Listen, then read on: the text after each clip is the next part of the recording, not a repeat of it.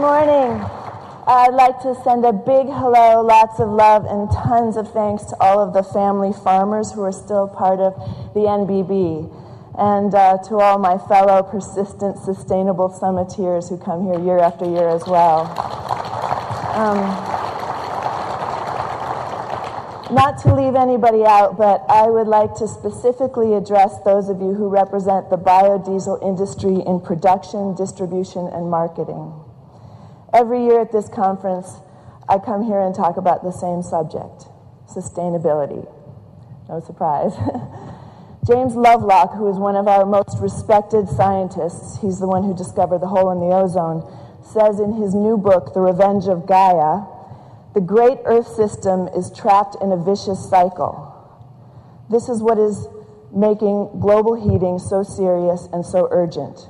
Extra heat from any source, whether from greenhouse gases, from the disappearance of Arctic ice, and from the changing structure of the ocean, or from the destruction of tropical forests, is amplified, and the effects are more than additive.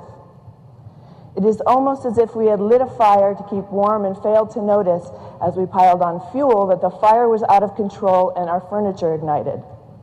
When that happens, there is little time left to put out the fire before it consumes the house itself. Global heating, like a fire, is accelerating, and there is almost no time left to act.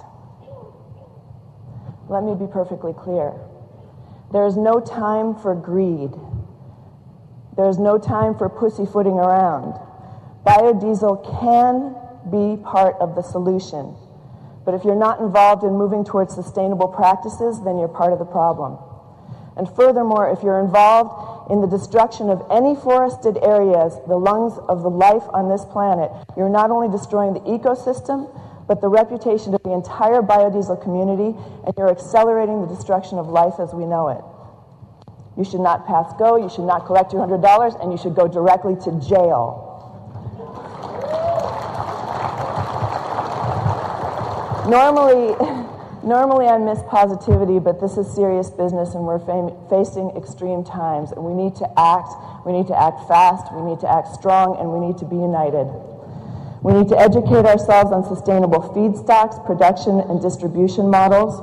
We need to take the lead and rebuild the faith in the promise of biodiesel. We need to support the still endangered, smaller-scale family farmers that are the heart of America, show that garbage can be turned into gold, and that we can create a homegrown fuel that reduces emissions and helps preserve the health of future generations.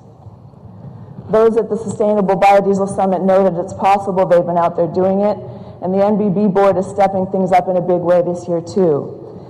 They've incorporated a sustainability session, created a task force on sustainability, and they upped the ante this year on greening this conference as well. You might notice all the people walking around with t-shirts that say, "Start global cooling" on them. Well, those are volunteers that are here to help with this year's greening efforts. Last year, the NBB kicked it off in a big way, and this year they've taken it even further.